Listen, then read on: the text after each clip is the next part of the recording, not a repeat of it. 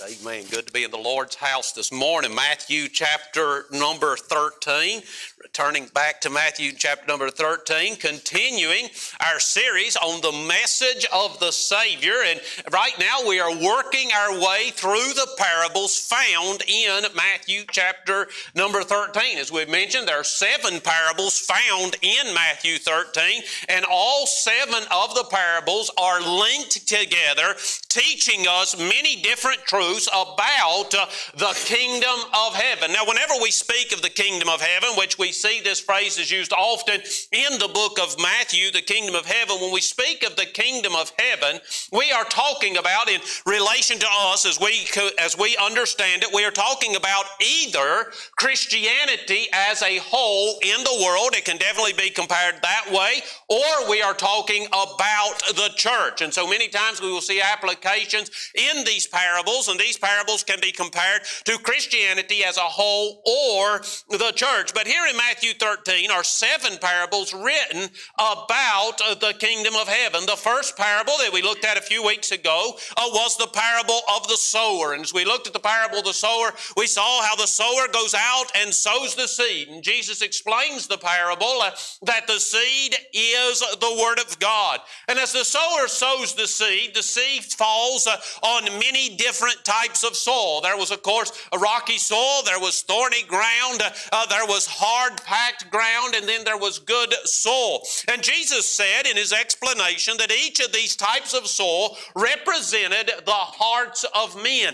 And through this parable, Jesus was teaching us that not everyone who hears the gospel is converted, and not everyone who seems to respond to the gospel is converted, but only those who hear, receive, respond, and bring forth fruit are truly converted. And so Jesus gives us a very clear explanation of the seed and it being received into the heart of man. The second parable in this passage, which we looked at last week, is the parable of the tares among the wheat.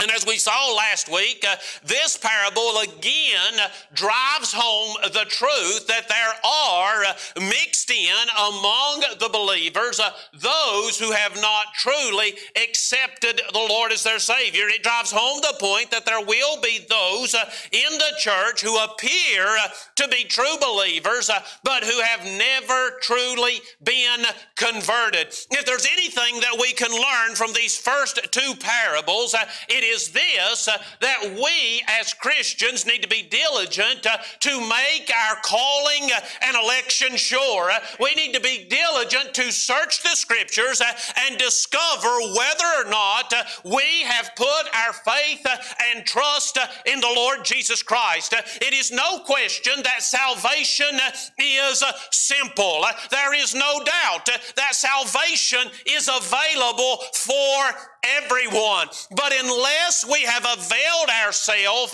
to this gift of salvation, then there is nothing else that will substitute to secure our eternity. A church attendance does not secure an eternity in heaven. Reading the Word of God does not secure an eternity in heaven. Giving large amounts of money to the church and missions and other charities does not secure a home in heaven. The only thing that secures your eternity is believing on the finished work of the Lord Jesus Christ.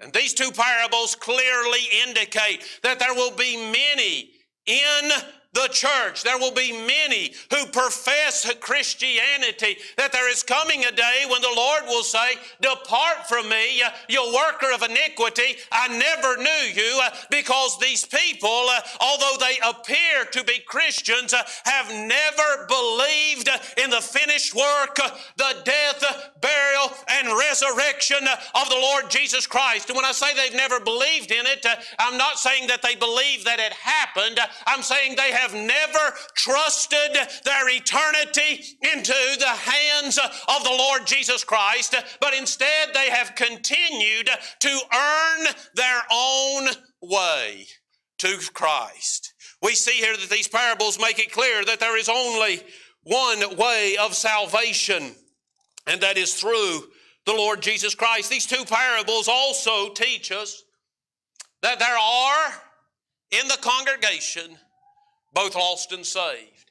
And because there are in the congregation both lost and saved, there will be in the church both positive and negative influences. There will be in the church influences that are birthed of faith, and there will be influences that are birthed of self-will. There will be things that are being we are trying to accomplish that have come through our understanding of the calling that God has given to us. There will be things that folks are wanting to see accomplished that have been birthed of our own individual fleshly desires. There will be two types of influences being presented in the church. There will be influences that help, and there will be influences that hinder the work of God. And this is exactly what Jesus begins to cover in the next two parables. Now, we're going to look at the next two parables together this morning because they are similar in the message that they teach. This morning, we're going to be looking at verse 31 and down through verse number 33, and we're going to be looking at what I've titled this morning, The Significance of Small Things. The significance of small things. The Bible says in Matthew chapter 13, verse number 31, another parable put he forth unto them, saying, the kingdom of heaven is like to a grain of mustard seed, which a man took and sowed in his field, which indeed is the least of all seeds. But when it is grown, it is the greatest among herbs, and becometh a tree, so that the birds of the air come and lodge in the branches thereof. Another parable spake he unto them, the kingdom of heaven is like unto leaven, which a woman took and hid in 3 measures of meal, till the whole was leavened. Let's go to the Lord in a word of prayer, and then we'll get into the message. Our Father in heaven, we thank you for this day. Lord, it is good to be in your house. Lord, it's good to be amongst the family of God. Lord, it's good to have friends, Lord, that love you. Lord, it's good to be able to fellowship with believers who have put their trust in you. And Father, I thank you that we have the privilege and the opportunity to gather together in your house this morning. Now, Lord, as we begin to look into your word, and Lord, we begin to consider these two parables, Lord, that illustrate the significance or the effect that small things can have in the kingdom of heaven. Father, I pray that you will help as I present your word. I pray, dear Lord, that it'll be clear. I pray it'll be understandable. I pray, dear Lord, that it will instruct us. I pray that it'll challenge us. And Father, Lord, that when we leave this morning, we can say that we have learned from the word of God this morning. Father, I pray that you will be with each one. Lord, I know that if we were to take the time this morning, Lord, and go person to person in the congregation, Lord, there is no doubt that every person here has something on their heart. They have something on their mind. Every person here, Lord, is dealing with a concern. Every person here, Lord, is up against some type of obstacle. Lord, all of us, Lord, face things. Lord, Job said, man that is born of woman is a few days and full of trouble. And Father, I know, Lord, that living this life, Lord, there are many difficulties that we will face. But so, Father, I pray that you will give a special blessing to the folks that are here this morning. I pray, dear Lord, that you will comfort. I pray you will strengthen. I pray that you'll calm their worries. Lord, that you'll help them to set aside their concerns. And Father, I pray that you will speak to them through your word this morning. And Lord, that they will be encouraged and lifted up and ready to go forth, ready to serve you. Father, I pray. Bless us as we look into your word, and we'll thank you in Jesus' name. Amen and amen. Now, if you remember last week when we were looking at this, I mentioned that the next two parables, that there was some debate about the meaning of these next two parables. Some feel that because of the mention of the mustard seed and the fact that the mustard seed is related to faith, that both of these parables must be relating to the growth of the kingdom of God in the world. However, there are others who say, no, the second second parable deals with leaven, and leaven is always used as an example of sin. Therefore, these two parables must be dealing with the effect of sin in the church. And many good men will go one or the other way. One will say that both parables are talking about the effect of good. Other will say both parables are talking about the effect of evil within Christianity. Now, when we look at the different parables, as we go through the Word of God and look at the different parables, you will find that not all of the parables did Jesus explain.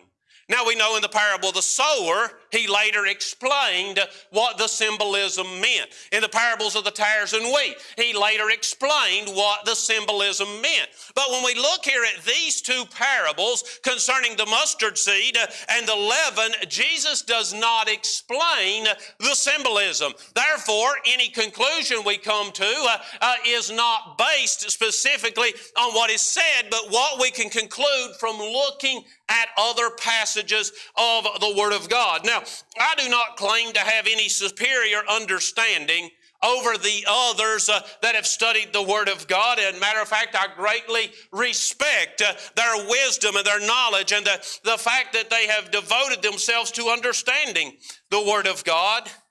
But I also believe that the Bible always explains itself. And I believe that we can look into the Word of God and we can find an explanation that makes sense, that applies to these passages of Scripture. And so this morning I'm going to attempt to explain the meaning of these two parables in the light of other Scriptures and present a third view, which I believe is the accurate view and which many other Bible scholars also believe is the accurate view, and reveals the truth that Christ is teaching His disciples in these parables and the truth that He wants you and I as present-day Christians to understand from these two parables. As I said a moment ago, I've titled this parable, The Significance of Small Things.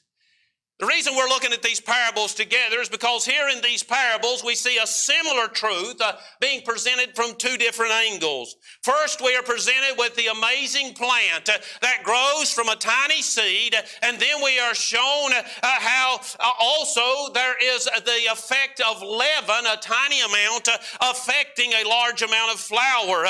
Because of the similarity of the comparison, as I said a minute ago, many people feel that they're presenting the same truth.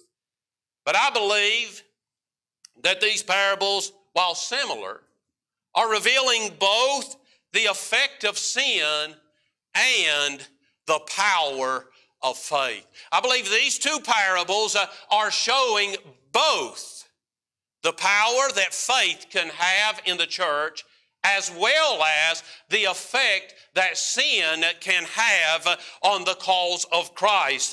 And in both cases, as we will see as we go through the message this morning, a little bit goes a long way. The first thing that we'll consider this morning is the mustard seed. The mustard seed. There in verse 31 and 32, the Bible says, "In another parable put He forth unto them, saying, The kingdom of heaven is like to a grain of mustard seed, which a man took and sowed in his field, which indeed is the least of all seeds. But when it is grown, it is the greatest among herbs and becomes a tree, so that the birds of the air come and lodge in the branches." Here in this parable, Jesus compares the kingdom of heaven to a grain of mustard seed. A seed so tiny, in fact, that it takes over 300,000 of them to equal a pound in weight. This is a very small, very insignificant, very small seed. Yet this seed, which is so insignificant in itself, if it's sown in the field, it will take root and it'll grow into the largest herbs of that region. Now, I know that we have mustard here. The mustard we have here is not the same as what is being talked about there. The herb that is being talked about there does grow up into a a small tree that is plenty big enough and strong enough that birds can come, they can rest in it, and it is the biggest herb or the largest herb that is grown in that region. And so Jesus is using that, something that is common, something that is understandable, something that the disciples would recognize. And he said, here's what the kingdom of heaven is like. It is like the seed of a mustard plant. And all of the disciples knew what that seed was and how tiny it was.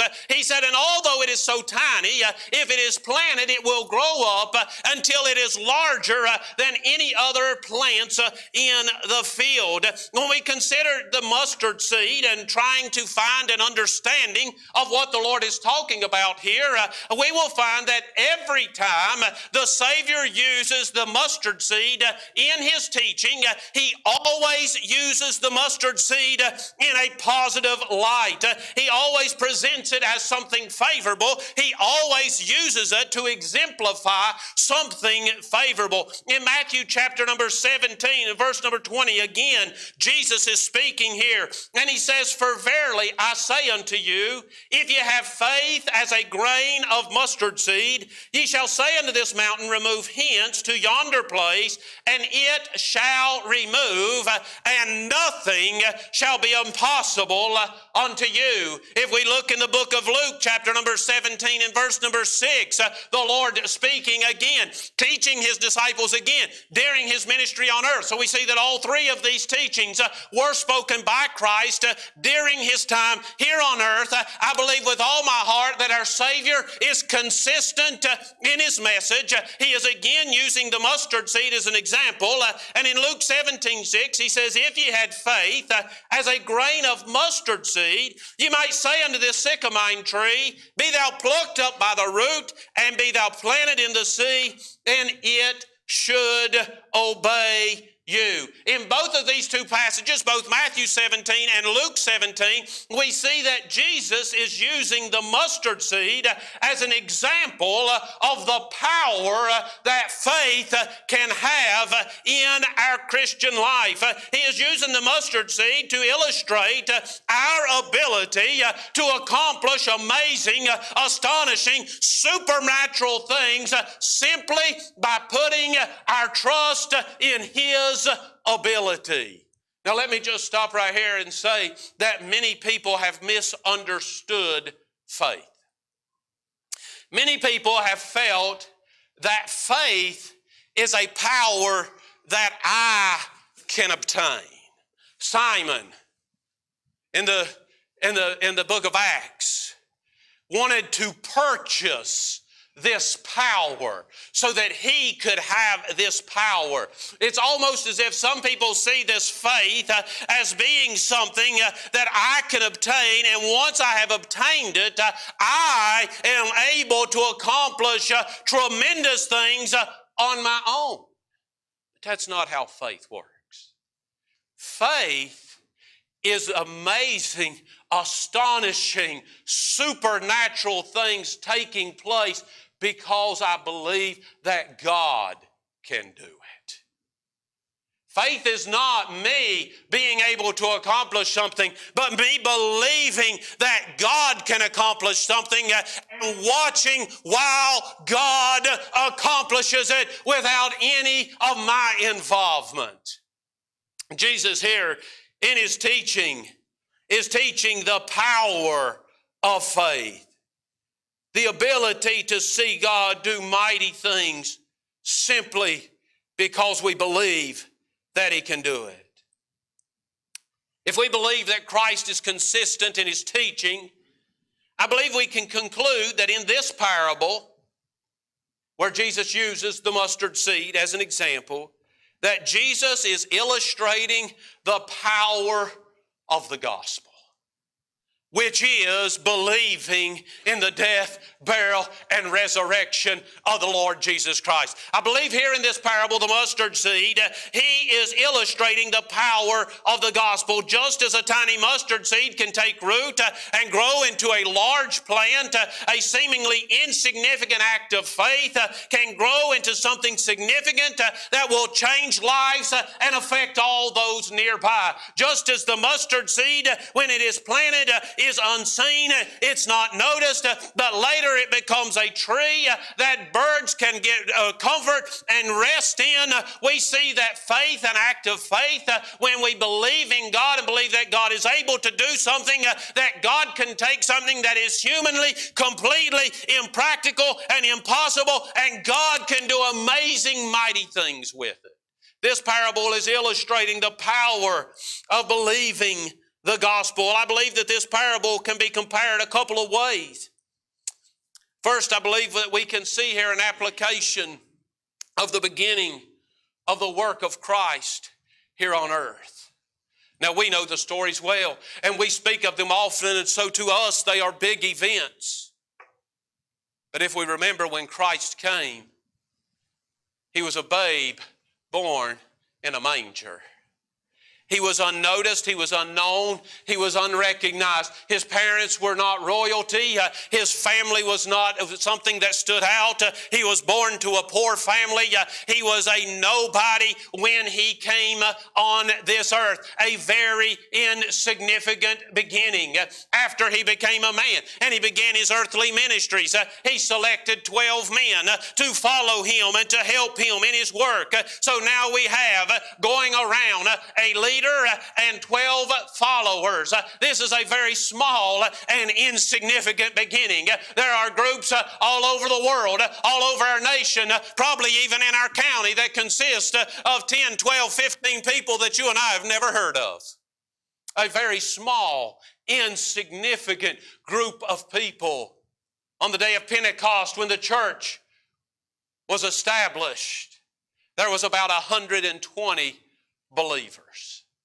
About 120 believers that God breathed on them, and the church was born. Very small in relation to the entire world.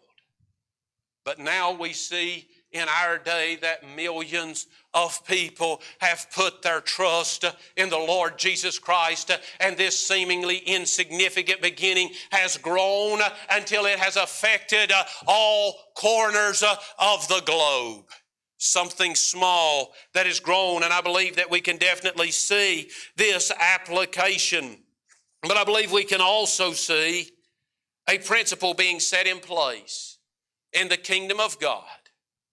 We sing the song about it, that little is much when God is in it. There is a principle being put in place that Jesus is teaching the apostles here, that little is much when God is in it. We see here a principle that those things which are done in faith will amount to far greater results than we ever thought possible. Those things that we do believing that God is able will accomplish things that mathematically don't make sense, that whenever we look at statistics they don't make sense, but it is obvious that God is at work. We see here that God can take our little bit and make much of it. Jesus drove this point home during His earthly ministry. I think of Peter out there on the boat, and he said, Lord, we have toiled all night and we have taken nothing.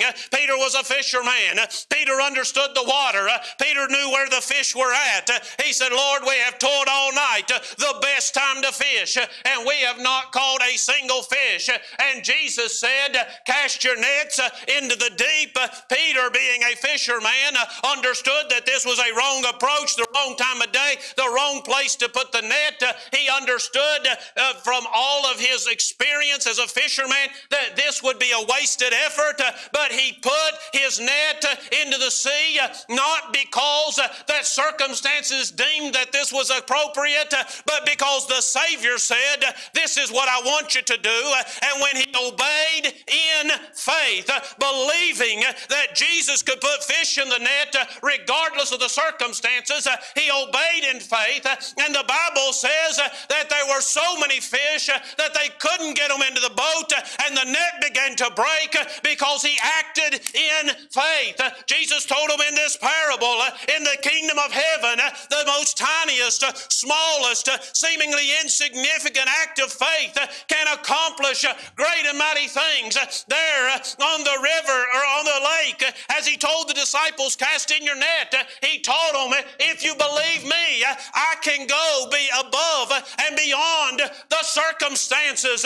If you believe me, I think about the feeding of the 5,000, and the little lad said, all I have is a couple of loaves and a few small fishes. A laughable offer. At best, we would pat the little guy on the head and say, thank you, son, but we need something much bigger than that. But Jesus said, make the men sit down. It's supper time. He illustrated in this parable and throughout his earthly ministry that when it comes to the kingdom of heaven, what makes sense isn't what matters. Whether or not you are believing that God is able is what is going to make a difference in the things of God. Never underestimate the power of a gospel tract. Never underestimate the effectiveness of a kind word to someone that's hurting, a thoughtful card dropped in the mail, a text on Sunday morning asking somebody, hey, why don't you join me at church this morning? Never underestimate the power that your work for God can accomplish. Never feel that the small amount of money you're able to put in the offering plate doesn't make a difference. Never feel that your presence in the congregation isn't an encouragement. Never feel that your role in the church is unimportant. Jesus said, in the kingdom of heaven, small things are significant. In the kingdom of heaven, when we act in faith, our actions will be blessed far beyond anything we could ever expect. In the kingdom of heaven, little is much when God is in it. And this is the truth that Jesus drove home in the first parable. The second parable that we see in verse number 33 is that of the leaven in the meal. It says in verse number 33, another parable spake he unto them, the kingdom of heaven is like unto leaven, which a woman took and hid in 3 measures of meal till the whole was leavened. Now it's interesting to note, just for a little extra Bible knowledge here, in case you find yourself in a trivia sometime, that this parable is the shortest of all the parables. No other parable is shorter than this one. This is the shortest of all the parables. But its brevity doesn't lessen its power. And there is a message to be found here.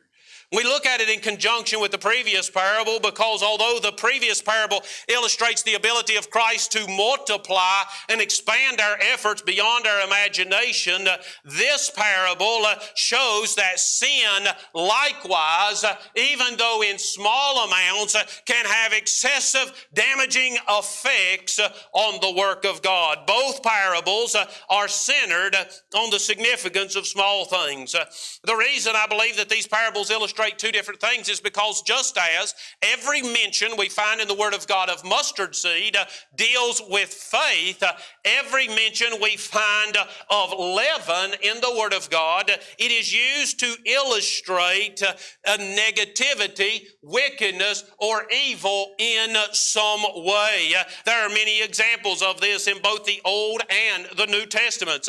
In the Old Testament, leaven was representative of sin. Therefore, when they observed the Passover, it was called the Feast of the Unleavened Bread. Whenever we do the Lord's Supper, we use unleavened bread because leaven was a type. It's not wicked to use leaven at home in your own baking, but it is a type, it is an example of sin. This is how it was taught in the Old Testament. The disciples would have been well aware when Jesus gave this parable, they would have been well aware of the comparison of leaven leaven with evil. And so we see in the Old Testament that it was used to represent sin. Throughout the New Testament, leaven is compared with many different things. Leaven is compared with malice. It's compared with wickedness. It's compared with Phariseeism. It's compared with skepticism.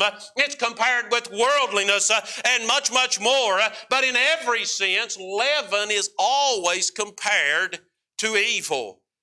Believing that Jesus is consistent in his message, it only seems probable to me that in this parable, when he speaks of leaven, he is again using leaven as an illustration of evil. One example of Jesus' teaching concerning leaven is found in Matthew 16. In verse number 6, it says, "Then Jesus said unto them, Take heed, and beware of the leaven of the Pharisees and of the Sadducees." If you go to verse number 12, it says, "Then understood they how that he bade them not beware of the leaven of bread, but of the doctrine of the Pharisees and the Sadducees." In 1 Corinthians chapter number 5, verse 6 and 7, Paul refers to this use of leaven representing evil when he says this. Paul says, "Your glorying is not good. Know ye not that a little leaven leaveneth the whole lump? Purge out therefore the old leaven, that ye may be a new lump." We see here in these two passages of Scripture, in this teaching, that leaven is being representative of sin. And we also see a consistent message that it's important to purge out the leaven, because the leaven will eventually affect the whole lump. I believe when we consider this, we realize that here in this parable, we see that again, Jesus is teaching the disciples the significance of small things. First, he taught them that a little bit of faith can rock the world. Now he's saying, but a little bit of sin can put the brakes on the work of God.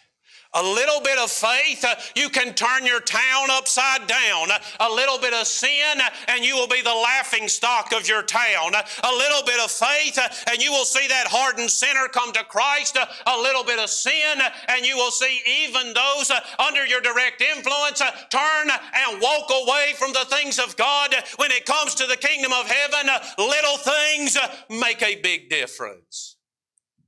Here in this parable, I believe it can also be applied two ways. First, we see the continual degeneration of the world as a whole.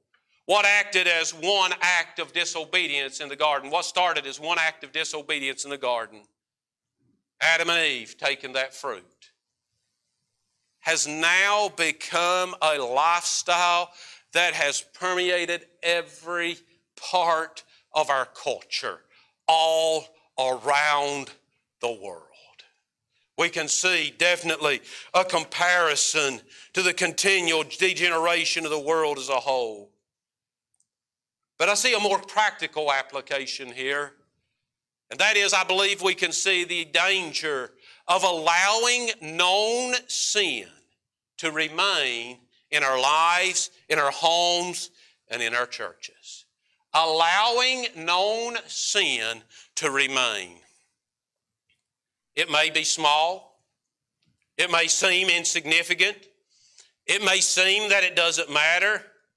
We may think that it is hidden. I love how Jesus made this comparison in the parable. He said the woman hid the leaven in the lump. It was small. It was insignificant. It was unseen. Jesus didn't have to use that word hide to get across the fact that a lady put leaven in the lump. But I believe he used the word hide because so many times we think our sin is okay if nobody else knows about it. Jesus said here, I'm teaching you about the significance of small things. Any sin, no matter how small, no matter how insignificant, no matter how well we think it's hitting, it will eventually affect the whole lump. If there is known sin in my life and I do not confess that sin will grow, it will take over, and it will eventually begin to control and dominate me. It will get me away from the things of God, and if it's not dealt with, it will cause me to backslide and walk away from the things of God. If there's a sin in our home, and we don't deal with that sin in our home. We know it's there, but we tolerate it. We allow it to stay. That sin will grow. It will take root. It will begin to affect our family. It'll begin to cause division between a husband and wife. It'll begin to cause rebellion in the children towards the parents. It'll begin to cause a disregard for the importance of the things of Word of God. It'll cause us to lose our hunger and thirst for the truths of the Word of God. It will cause us to, as a family, to begin to drift away from God. It'll cause us to begin seeking after the things of the world instead of the things of God. And sin left unconfessed in the home will eventually wreck that home. If there's known sin in the church and it's not dealt with, and we allow that sin to abide in the church, and we tolerate that sin, and we put up with that sin, and we allow it to be talked about. It's public. Everyone knows about it. And we don't deal with that sin will again eventually affect the whole church until the church becomes ineffective as a witness for God in the community. Jesus here teaching the disciples concerning the kingdom of heaven says there's significance in small things. Jesus said our acts of faith are never wasted. They're always blessed. They'll always have far greater, longer lasting results than we ever thought possible. But in the same thought, any sin, regardless of how small, if it is left unconfessed, will grow and fester and spread until it dominates our lives, our homes, our churches, and renders us useless in the cause of Christ. In these two parables, Jesus both encourages us in our labor for the Lord and warns us concerning our temptations to allow sin into our life. A good summary of these parables can be found in the book of James. Brother Danny started teaching out of the book of James this morning. Brother, this might be your next lessons, this verse here. But in James 1, verse number 27, James says this. And I believe he summarizes these two parables very well in what he says. He says, pure religion and undefiled before God and the Father is this, to visit the fatherless and widows in their affliction. This is a part of ministry that many folks feel is unimportant and insignificant. Here's pure religion, visit the fatherless and widows in their affliction, and to keep himself unspotted from the world. This is pure religion. Let God bless your acts of faith and keep sin out of your life. This is pure religion. Why? Because there's significance in small things. I'm going to ask each of you to stand there where you are this morning. In light of these parables, I want to ask a couple of things this morning. First, I want to say, are you giving your all to God? Are you allowing God to do great and mighty things through you? Or are you allowing the devil to hold you back so that you're not doing anything for the cause of Christ? Has the devil convinced you that you're not important enough or not educated enough or whatever it may be? Has the devil whispered in your ear that you're unable to do anything for the cause of Christ? Remember, it doesn't matter how insignificant we are, humanly speaking. God can take an act of faith and do amazing things with it. So I ask you, first of all, are you giving your all to God and trusting Him to do mighty things through you? Second, this morning, I want to ask you, are you faithful to confess and forsake your sin? I'm not at all this morning trying to proclaim that we can be perfect people. We'll never be perfect this side of heaven. But we can be people who keep short sin accounts. We can be people who, whenever we realize there's a sin that's come into our life, we are quick to confess and forsake that sin. We are quick to let God know we are sorry that we slipped up and to endeavor once again to live for Him. Are you being faithful to confess and forsake sin as the Holy Ghost reveals them to you? You know what, as you live as a Christian, as you read the Word of God, as you attend church, and you grow as a Christian and you gain more understanding of the things of God, there will be things come to light that maybe you didn't realize were sinful before. But now it's come to light and you're like, oh my, I see. This is sinful. Oh my, I see. This is something God is not pleased with. As the Holy Ghost reveals these things to you, are you faithful to confess them and work on getting them out of your life so that you can grow closer to God? Or do we tend to decide we want to keep that particular thing in our life?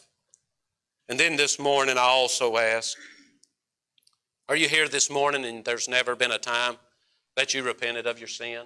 There's never been a time that you accepted Jesus as your Savior? Just as sin can render a Christian's life or a church ineffective, if you never repent of your sin and turn to Christ, your sin will take you to an eternal hell. This morning as Miss Debbie plays, if the Lord spoke to your heart, I'm going to ask if you would to come.